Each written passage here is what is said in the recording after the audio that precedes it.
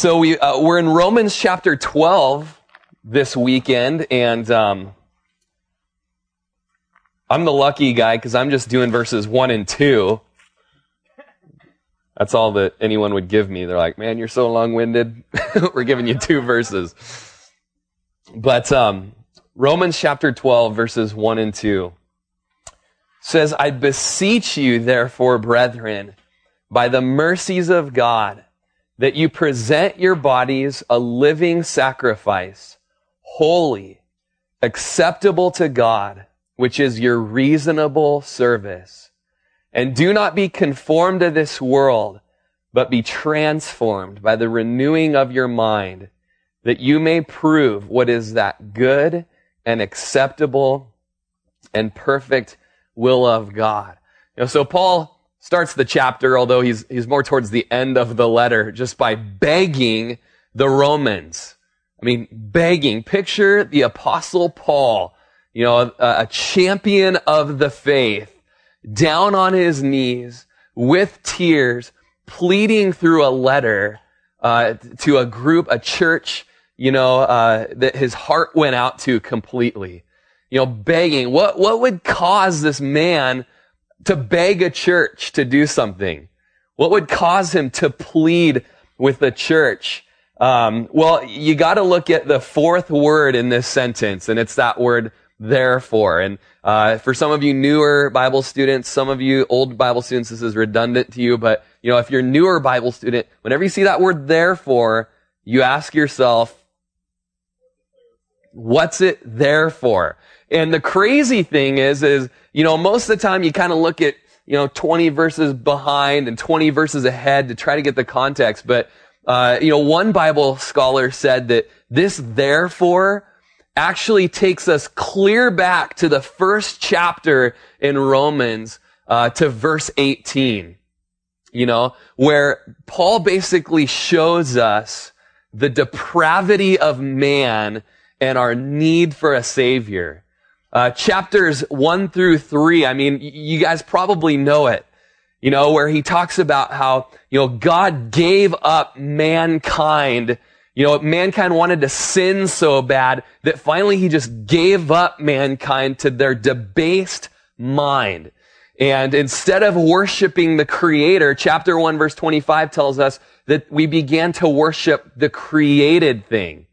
And we all know it, anytime you turn on the TV nowadays, everything is think green, it's all about the environment. It's all about Mother Earth. And people nowadays, they've begun to worship Mother Earth. Everything is about recycling. Everything, all of our energies are saving this planet.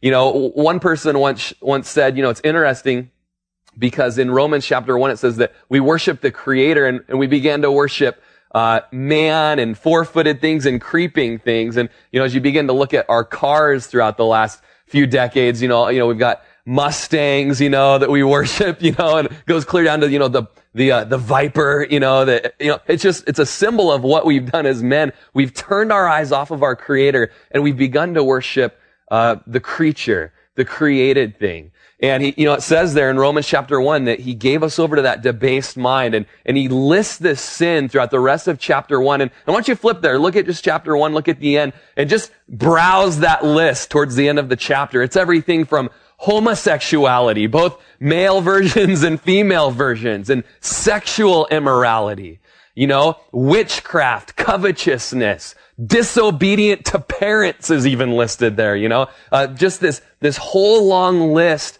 of heinous sins that shows us our wicked state and our desperate need for a Savior. Okay? Then, chapters 4 and 5 tell us that, behold, a Savior has come, and it's not you and it's not me. We can't save ourselves.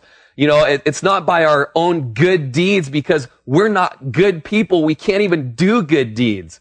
We're not able to do it. And so chapters 4 and 5 just show us we're not saved from our heinous state by our own works, but we're saved by grace. We're saved by faith. Okay, so we're justified is the word that's used there. When God, the righteous judge, slams down the gavel in heaven and declares us righteous, just as if we'd never sinned before. And it's all because of our faith in Jesus. Okay, then chapters 6 through 8 take us from, okay, we're depraved, we've got horrible minds, we're rebellious, we're sinners, but we're saved by faith in Jesus Christ. And then chapters 6 through 8 tell us after we're saved, there's a work of the Holy Spirit in us that sets us apart from the world. You know, the world has its system of doing things. The world has its methods of doing things. The world has its economy of how things should be done. But the Holy Spirit who comes inside of us the day we get saved begins this work of setting us apart from the world and its system that is so flawed and so messed up. And so there's this incredible work that happens there, chapters 6 through 8 of Romans, in the believer's life. And then chapters 9 through 11, there's kind of this funk there that why is 9 through 11 there, where God just takes 3 chapters and talks about Israel.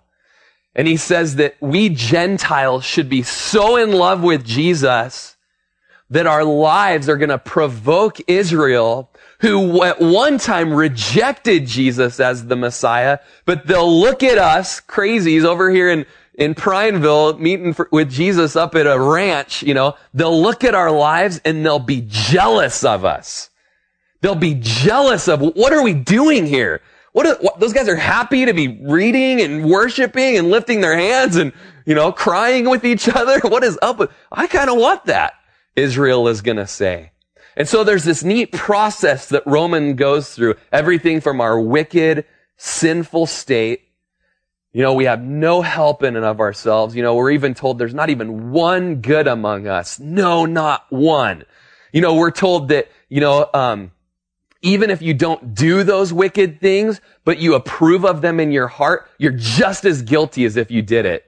So all of us are like, oh man, I'm in big trouble, But the good news was we're saved by our faith. It's not about our works. It's about trusting in what Jesus did on the cross. And then we're made more like Jesus by the work of his Spirit. And so that's what the therefore is all about.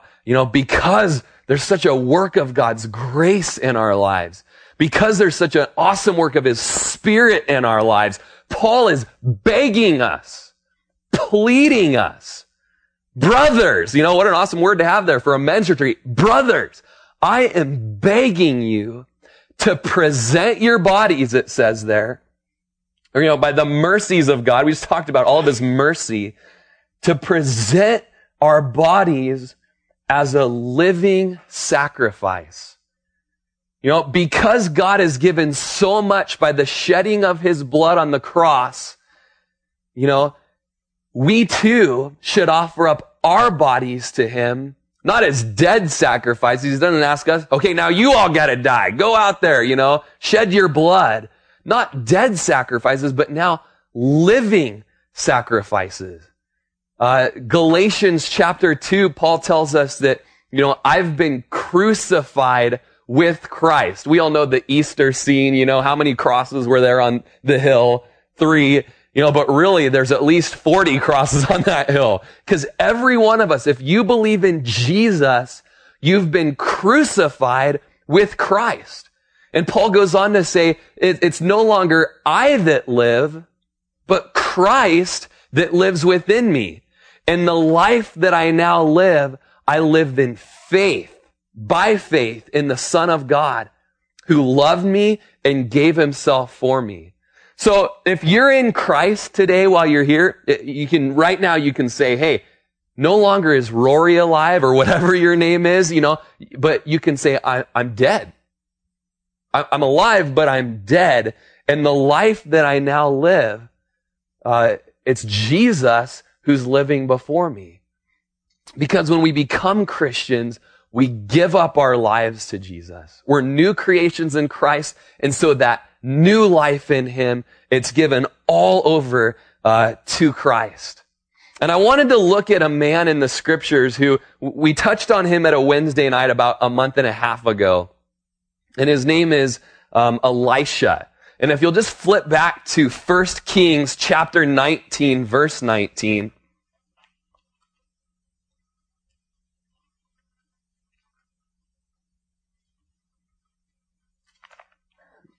Basically, the prophet to Israel back in the day of all the kings, his name was Elijah. And he was a radical guy. I mean, he worked some intense, or the Lord worked some intense miracles at the hand of Elijah, some incredible things. But it was, about 10 years before a chariot of fire would catch Elijah up into heaven. And the Lord told Elijah, hey, I want you to go and anoint Elisha as your predecessor, as your disciple, as the next guy who's going to be the prophet to Israel. And so here in 1 Kings chapter 19, verse 19, I love this so much. It's just a couple verses, but it says, so he departed from there and he found Elisha, the son of Shaphat, who was plowing with 12 yoke of oxen before him. And he was with the 12th. Then Elijah passed by him and threw his mantle on him. And he left the oxen and ran after Elijah and said, please let me kiss my father and my mother, and then I will follow you. And he said to him, go back again, for what have I done to you? So Elisha turned back from him and took a yoke of oxen and slaughtered them and boiled their flesh using the oxen's equipment and gave it to the people, and they ate. Then he arose and followed Elijah and became his servant. So I love this story because here's a man who's receiving a call on his life to be a disciple of the living God of Israel, who's been working some crazy miracles to prove that he's the one true God. I mean, there was a big showdown on Mount Carmel where 2 altars were built, one to a false god named Baal, and one, Elijah standing there by himself for the real God. And, the false prophets danced around their altar all day long and no fire came down. Nothing consumed their sacrifice. But Elijah finally goes, come on, you guys, you're just kidding yourself. Your God is off, going to the bathroom or taking care of some business deal, or he's just not real. And he says, okay, Lord, if you're God, then come down from heaven in fire. And boom, immediately, the water was lapped up around it. The dust around the altar was all consumed. Radical thing to have seen with your own 2 eyes, And Elisha is getting the call on his life to be the next man to serve that God. So an incredible call. Now, it says that Elisha was out plowing in a field with 12 oxen. That's an incredible thing. And what we see about that is the guy's got a pretty good background. He's got a pretty nice farm there. In fact, it's kind of the Antone of his day. He's plowing with 12 yoke of oxen. I mean, you can just picture, 12 Case tractors or John Deeres out there in the field, disking the field and making it nice, and there's 12 yoke out there, and Elisha is with that 12th. And imagine there's this prophet that just starts walking out through the field towards you. I mean, most of you guys have farmed in one capacity or another. Most of the time you're out there by yourself. There's nobody out there. You're talking to yourself, because you're so lonely. And then this prophet looking dude just starts walking right towards you. His little cape flapping in the wind, walks clear across the field. You're out there plowing with your oxen. What is this guy? What? Don't make eye contact. Maybe he'll just walk by me. I don't know what's going on here, but you're out there plowing. And this guy, Elijah, just walks up and tosses his mantle on Elisha. And that was kind of like his outer cloak that he had. It was a symbol of his authority. It was a symbol of his ministry. And just very awkwardly, just kind of tosses this mantle on him and then just starts walking off. But Elisha knew what that meant. He knew that was the Lord's calling on his life to be a servant of the Lord's for the rest of his life. And so he leaves that, those oxen, and he runs off after Elijah, and he says, let me go kiss my father and mother and say goodbye to them. And I love Elijah's response. He just says, go back, for what have I done to you? What have you done to me? You just threw your coat on me. What have you done to me? The New Living Translation puts it this way: go on back, but think about what I've done to you. Think about what I've done to you. Think about the calling that's on your life. And you know what, guys? The calling that was on Elisha's life isn't that much different than the calling that's on every one of your lives as well. God wants to gift you with incredible spiritual gifts so that you can edify the body of Christ, so that you can be used in the church to glorify the name of Jesus. He wants to do incredible things through you to show the world that he is real. And James tells us that Elijah was a man with a nature just like ours. And he prayed for it to stop raining, and it stopped raining. He prayed for it to rain, and it rained. He's just like you and me. He's no different. But the Lord put a call on his life. And I bet if you were quiet and you listened and you spent some time listening to the Lord, that you'd hear the call on your life as well. But go on back. Don't take it flippantly. I put a call on your life, and I want you to go on back, and I want you to think about what just happened. And so he did just that. He went on back, and obviously he considered what had just happened to him.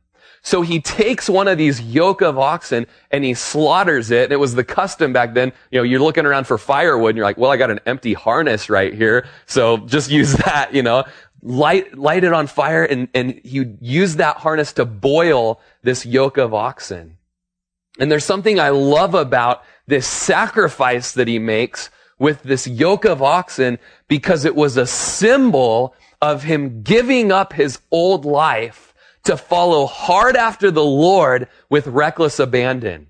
I mean, imagine if, if Mark, you're out there driving the tractors now, imagine if the Lord put a call on your life and you said, okay, Lord, I'm going to do it. I'm going to follow hard after you. And just to prove that I'm serious, I'm going to drop a match down into the gas tank of this, of this tractor, boom, it would be a similar thing. He's basically saying with his body and with his life, there's no turning back. I'm sacrificing my past and I'm pressing forward to the call of Jesus Christ on my life. He made an altar and he sacrificed his past. He sacrificed his future all to the Lord. And so if you were to make an altar tonight and you were to offer up your body as a living sacrifice, what would the things be in your life that you would need to put on that altar? What are some of those things? I really want you to think about this. I really want you to dig in deep. Because in the Old Testament, when a sacrifice would be sacrificed, you'd have this big barbecue, basically, the altar, and you would put the animal on it, the lamb or the bull or whatever it was, put it on there, and the entire animal would be consumed. Everything about that little beast was consumed by fire. And so when Paul says, I want you to offer up your bodies as a living sacrifice, he's saying, I want you to offer up all that you are. All of your hopes, all of your dreams, all of your passions, all of your hobbies, all of your finances, all of your time, all of your possessions, everything that you have, I want you to offer them up to me, to the Lord. And for Elisha, this meant saying goodbye to mom, saying goodbye to dad, saying goodbye to the family farm, saying goodbye to, if those of you like me that grew up on a ranch, when you're out there in the field and you're working with animals or you're riding a horse, that animal becomes a good friend of yours. You have a name for it. I used to have a horse named Noble, and you talk to Noble and you pet Noble and you groom Noble and you feed Noble. And then you kill Noble. That's basically what happened is he killed these animals that were a big part of his life to make a point to Elijah and to the Lord that it's done. I'm done. There's no going back. And Jesus tells us that's what we need to do with our lives. He says flip over to Matthew chapter 16, verse 24.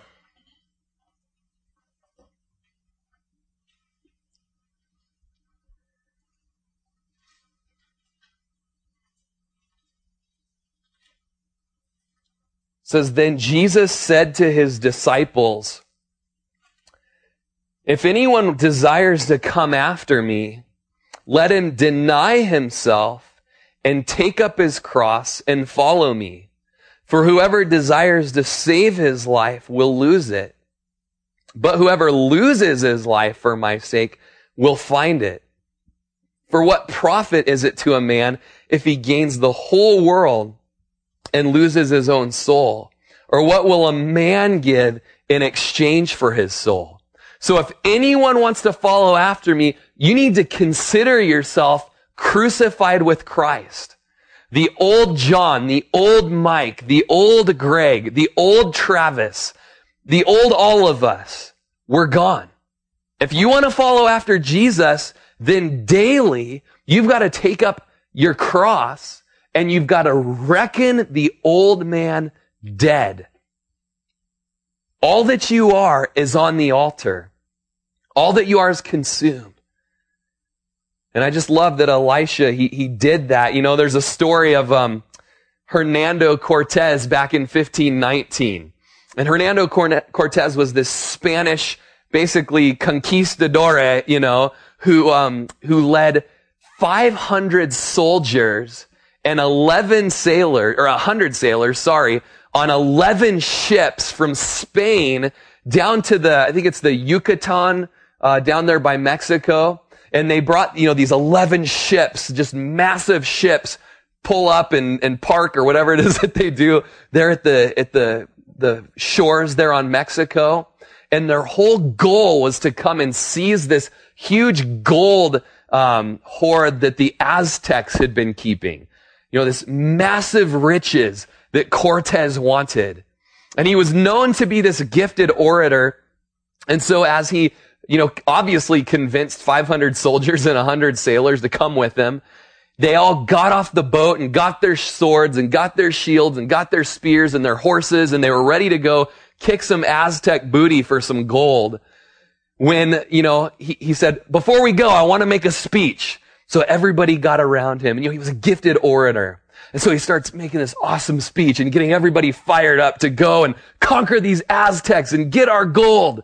Yeah, everyone's cheering. And right at the height of his speech, he yells out, burn the ships! You know, and you know, history says that guys were saying, what? No, what? No! I say again, burn the ships! And he met a little bit of resistance. Why? Why would we burn the ships? And he says, because we're gonna go in there and we're gonna win and we're gonna conquer and we're gonna get our gold. And if we go back home at all, we're going to be going home in their ships. And so they lit the ships on fire. And what he did there was he made the need to succeed paramount. I mean, they couldn't just kind of truckle into the jungle and get scared and see a spider and a snake and say, let's get out of here, you know, and run back, get in their ships and go home. No, if they ever wanted to see their family again, they had to win. And it's the same thing with us. You know, we've got to burn our past life. We can't have anything to fall back to. You know, with us in Jesus, it's all out, all of our passions, all of our energies in it to win it or nothing. You know, our lives are offered up to him as living sacrifices. And, you know, if you look over there in Luke chapter 14, as you're just flipping there, you know, Elisha at this point had nothing to fall back to. You know, he'd shown the world that his life was now a sacrifice to being a servant of the Lord. And in Luke chapter 14, verse 25,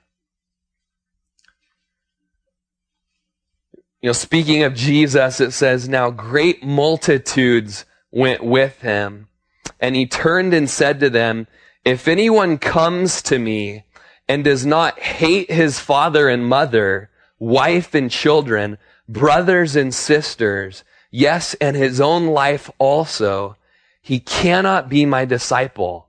You know, what is Jesus talking about there? Hate your mom? I thought we were supposed to honor our mother and father. You know, and most of you have heard, you know, what Jesus is speaking there of is in comparison to your love to Jesus and your dedication to Jesus, Your love for Jesus should be so all-consuming and so passionate and so, you're dedicated to Christ and to following him that, your love for your mom looks like hatred practically. Your love for your family, your love for yourself, the love for your possessions, it almost looks like a hatred because you're so sold out for Jesus, really you can't even compare it.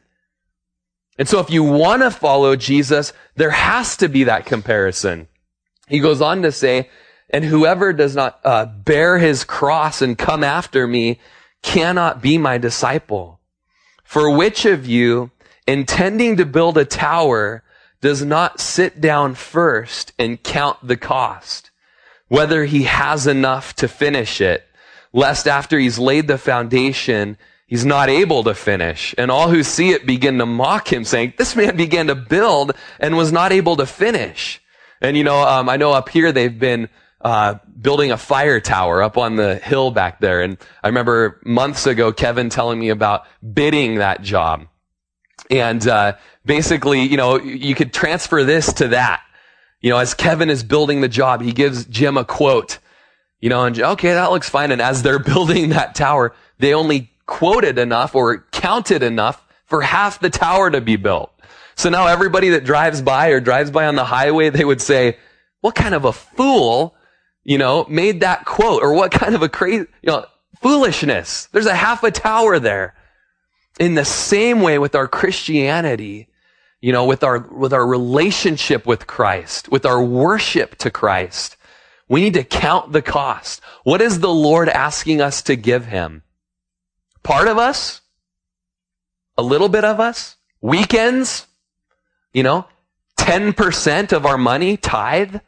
What is he asking of us? I'll tell you what he's asking of you. Everything. That's what he's asking. All of you. All of your relationships, everything that you are, he wants it. And we've got to realize as we come into this relationship with Christ, we've got to count the cost. Are we willing to give up that sin or that pleasure, or that hobby that's maybe taking time away from Jesus? And so I love that Elisha was willing to do that. And Deuteronomy chapter 6, Jesus quotes it when he's asked by a lawyer, hey, what's the greatest commandment out of all of them?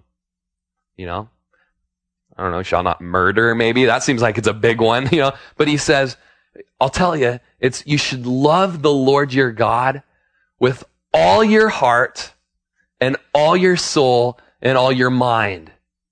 And you should love your neighbor as yourself. Basically, the commandment that we need to follow is just loving God with all that we are, giving all of ourselves up on the altar, of our faith, and giving it up so that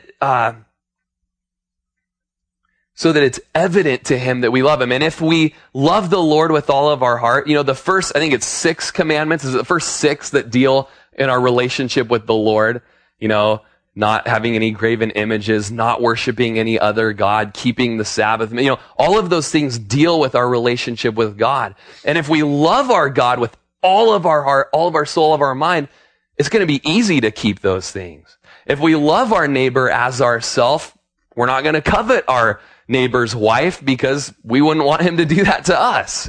We're not going to murder him because we wouldn't want him to do that to us. And it's just natural to keep the rest of those commandments as you follow the greatest commandment that Jesus put it. But what is that greatest commandment? It's all. It's giving him your all. Giving him all your mind. Giving him all your love. Loving him. And as we see there in Romans chapter 12, it's an act of worship. Now let's just look at that again. That you present your bodies a living sacrifice, holy and acceptable to God, which is your reasonable service. Or what does the ESV say, Stuart? Oh, okay, I thought you. Where's your Kevin? It says, which is your spiritual worship. As we offer up our bodies as living sacrifices, it's spiritual worship, but I love that it puts it, it's a reasonable service. How can the Lord ask for all of me? How can the Lord ask, for that relationship that I'm in that doesn't honor him, or that, that thing that's holding me? How can he ask for that? He doesn't know what he's asking. It's a reasonable thing, Paul tells us, for him to ask for that. I mean, wouldn't you say that if, a firefighter out there, your apartment was on fire and a firefighter came in and saved you and saved your family, and, as he was taking you out, he ran to get the kitten, and the apartment collapsed on him and he became a quadriplegic for the rest of his life, but he saved you. Wouldn't you say it would be a reasonable thing for, all that you are to be, loving and, part of his life and a friend to him and, helping him out, now that he's paralyzed, he needs help around his house. Of course, that's a reasonable thing, to do. In the same manner, Jesus came, gave his whole life for us. He didn't do anything wrong, but he was the substitute on the cross when it should have been us, and he died for us. And so it's a reasonable thing for us to lay down our lives and live 100% for him as well. Notice the things about these sacrifices as we're sacrificed. He uses the words holy and acceptable. And I want you right now to just examine your life. And wherever in your life there's a lack of holiness in whatever area that might be, it means that you're not completely offering yourself up to the Lord. If that's a struggle on the internet, if it's certain movies that you're watching, if it's, drunkenness in your life, if it's filthy speech coming out of your mouth, if it's an addiction or something like that, anything that's not holy, and maybe you're like, well, I don't even know what holy is, so who cares? Holy speaks of pure, a purity in your life. And wherever there's a lack of purity in your life, being set apart from this world, it means that there's a lack of all of you on the altar. And I think that for me, for some of us in this room, maybe most of us in this room, we like the idea of being a living sacrifice for the Lord, but really when we're set upon that altar, we kind of leave an appendage hanging off. Oh, you can have all of me, but not that, or we kind of like sneakily throw this thing off the altar, don't let that burn. I'm keeping that for myself. And that is such a dangerous thing. At our church, we've been going through the Kings, 1st and 2nd Kings. And it's just crazy to see how, the second, technically the third king of Israel, Solomon, was told by the Lord that if you obey me, and you follow my statutes and my commandments that I told your father David, I will prosper you. I'm going to give you victory over your enemies, and silver will be like a pebble on the ground to you. I mean, I'm going to prosper you if you obey me. But if you disobey me, and this promise was for all of them, I'm going to vomit you out of the land. And so it's crazy as we've been studying these kings that, these kings would always have these struggles in their lives with worshiping the false gods that used to be in Israel. In Leviticus chapter 18, when the children of Israel were coming into the land of Israel, the Lord said, you see these bad Canaanites that I'm kicking out of the land? They've got these nasty pagan practices, harlotry, sexual immorality, incest. I'm like, what's it, with your family? Incest, because these guys are so, sorry, I'm so pure, I don't even know the lingo. But, these wicked pagan Canaanites, they were sacrificing their children, child sacrifice. He says, these people, they make me sick and I'm vomiting them out of the land and I'm giving you the land. But if you guys do it, I'm going to vomit you out of the land. And so these kings of Israel, there were about 4 good kings that would tear down these bad, nasty places. But all the other ones, they began to worship these bad, nasty places. And it says under every green tree in Israel and every high hill, there were these worship areas of nastiness to these false gods, sexual immorality and pornographic stuff and child sacrifice. And some of the kings would go in and kind of take down the idol off of that spot, but they would leave the pedestal. They would leave the worship area. And sometimes that's what we do, just like the kings. The Lord's asking us to give up our lives as a living sacrifice. And so we kind of like, oh yeah, I'm totally taking down this thing that God doesn't want me to have. I'm totally taking, but we're leaving a kind of a place to return to with it. We're turning off the HBO channel on our direct TV, but we're leaving our internet completely open for us to go and to stumble in, and the Lord's like, no, don't kind of halfway surrender to me. Give it all up to me. He wants it all. He wants it all. And it's so sad to see some of the kings like King Jehu, who it says that his heart wasn't given fully over to the Lord. Or to look at a king like King Ahaz. And King Ahaz, here's what it says about King Ahaz. And just let me read this to you. It says in 2 Chronicles 28, it says, in the time of his distress, King Ahaz became increasingly unfaithful to the Lord. This is that King Ahaz, for he sacrificed to the gods of Damascus, which had defeated him. And then it goes on to say, but they were the ruin of him and all of Israel. King Ahaz had a name that he was a king of Israel. I'm a godly king is basically what he was saying. But he would worship these other gods in his life. And it says there, they were the ruin of him. And let me tell you this. If there's any area in your life that is kind of hanging off the altar, it's still a god. You're still worshiping it. It's going to be the ruin of you. It's going to be your downfall spiritually. Jesus says you can't serve God and money. He's saying you can't have two gods in your life. You're either going to love one or hate the other, or love one and hate the other. You can't serve both. And so I would say, anything that you're not giving up to the Lord is your Lord. That relationship that's causing you to stumble and fall into sin. A lot of married guys around there, but maybe single guys, if you're not giving it up on the altar and being willing to part with it, then it's your God, or that drug or that alcohol you're taking, which is causing, you have to have the rush, you have to have the buzz, you have to have the feeling, and you're not giving it up to God, it's your God. Whatever it is, the refrigerator, Paul actually says that some people, their God is their belly, and I might kind of fall into that category, man, I gotta eat. I went back for seconds and it took me a while to finish it over there, that lasagna, if we're not giving up our gluttony to the Lord, then food is our God.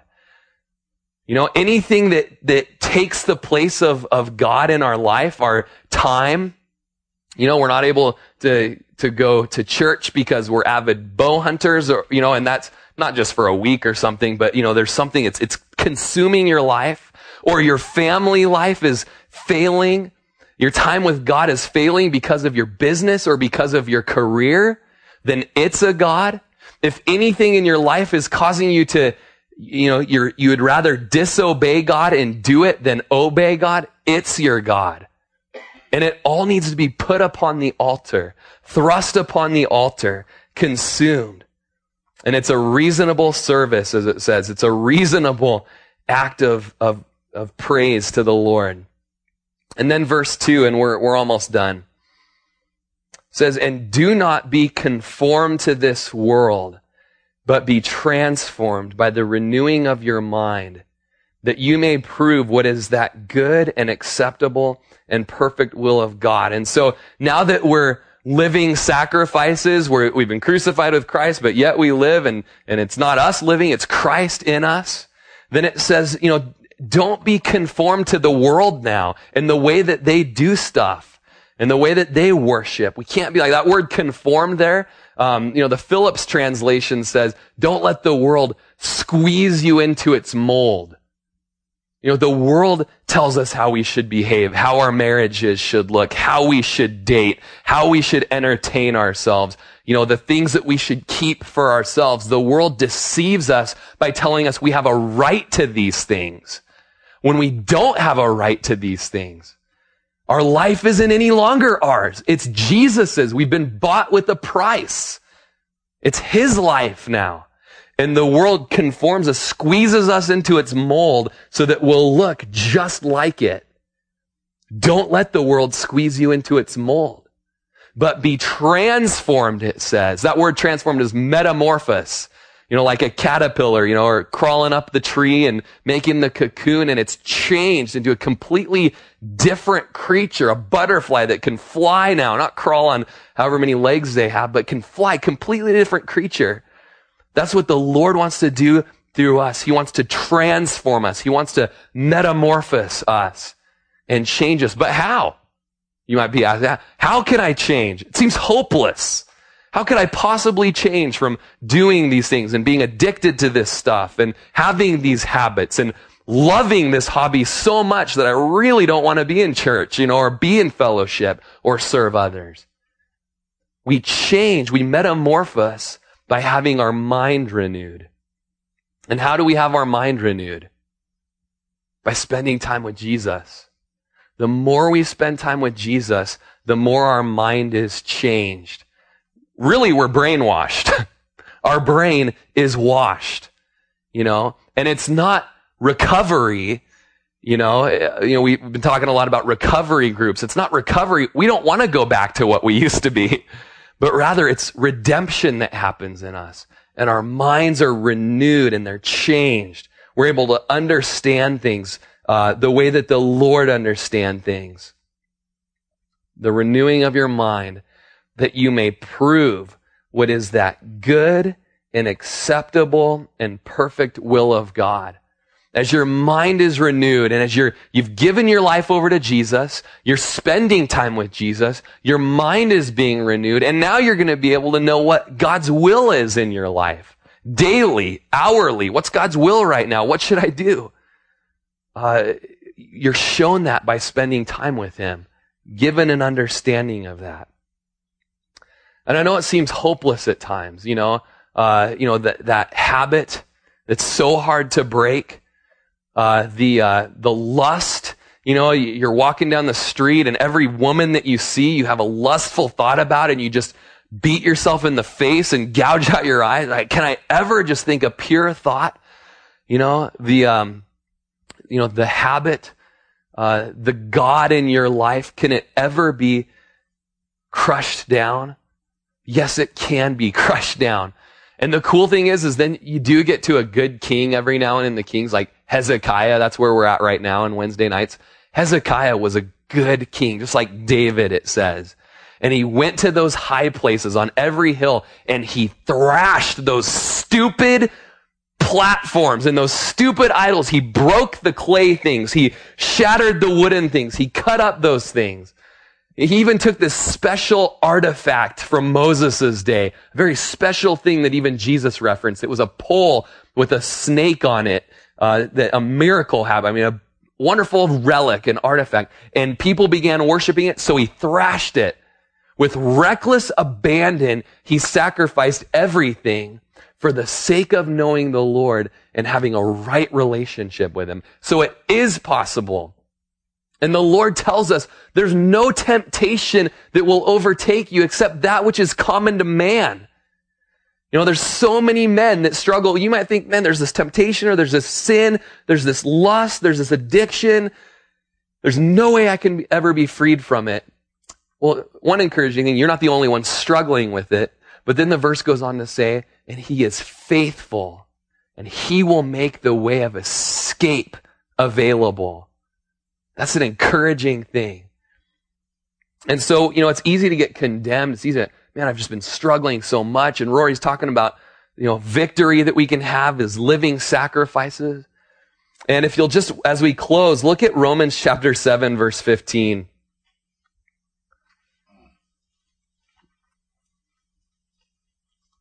This is a totally encouraging passage to me.